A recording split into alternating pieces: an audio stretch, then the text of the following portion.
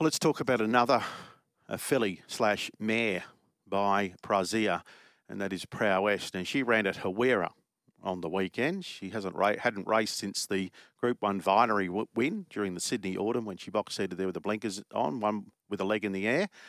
And she's had a few setbacks this preparation, but there she was on the weekend on a rain-affected track running second, not beaten that far. About a half length or so, I would think, Prowess. But let's talk to Roger James, find out what he made of the performance, importantly how she's pulled up and if she is going to go to Melbourne. Yeah, what was the margin there that she was beaten? Actually, it was a length behind Town Crier. Worth noting Town Crier led in this Breeders' Stakes on the weekend. Set weights, fillies and mares, 1,400 metres, as I said, at Hawera. Fillies and mares. Roger James is with us. Good morning.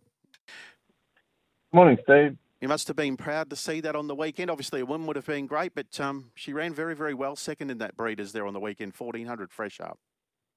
Yeah, she did. And look, it was over 6 months since she's raced and over 2.5 months since she had a quiet trial.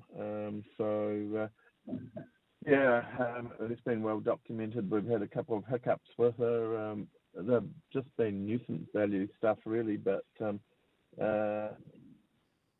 she was as ready as we could get her at home, with trials being cancelled and then her having a problem the morning of the trial and everything else. We felt we'd done as much as we could at home, but of course training tracks at this time of the year are not as good as they sometimes you need them, with rain and one thing and another.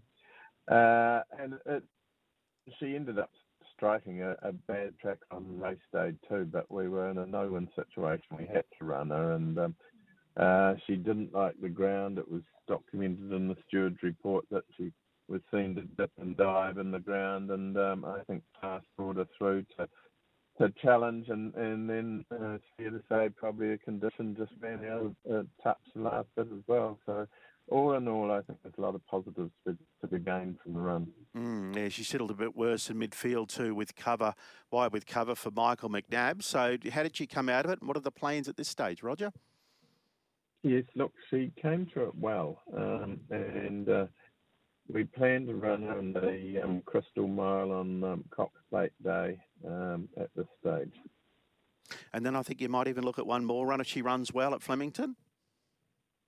But with the way our spring's gone with her, I haven't been planning too far ahead. But all going well, she could run the last day at Flemington. Okay, have you locked in a rider? Mark Zara rides her in the Crystal Mile. Okay, and when will you get her over to Melbourne, Roger Prowess? Just on the Wednesday before. All right, is there a couple going with her on that flight at this stage? I have no doubt there will be, but none others of ours.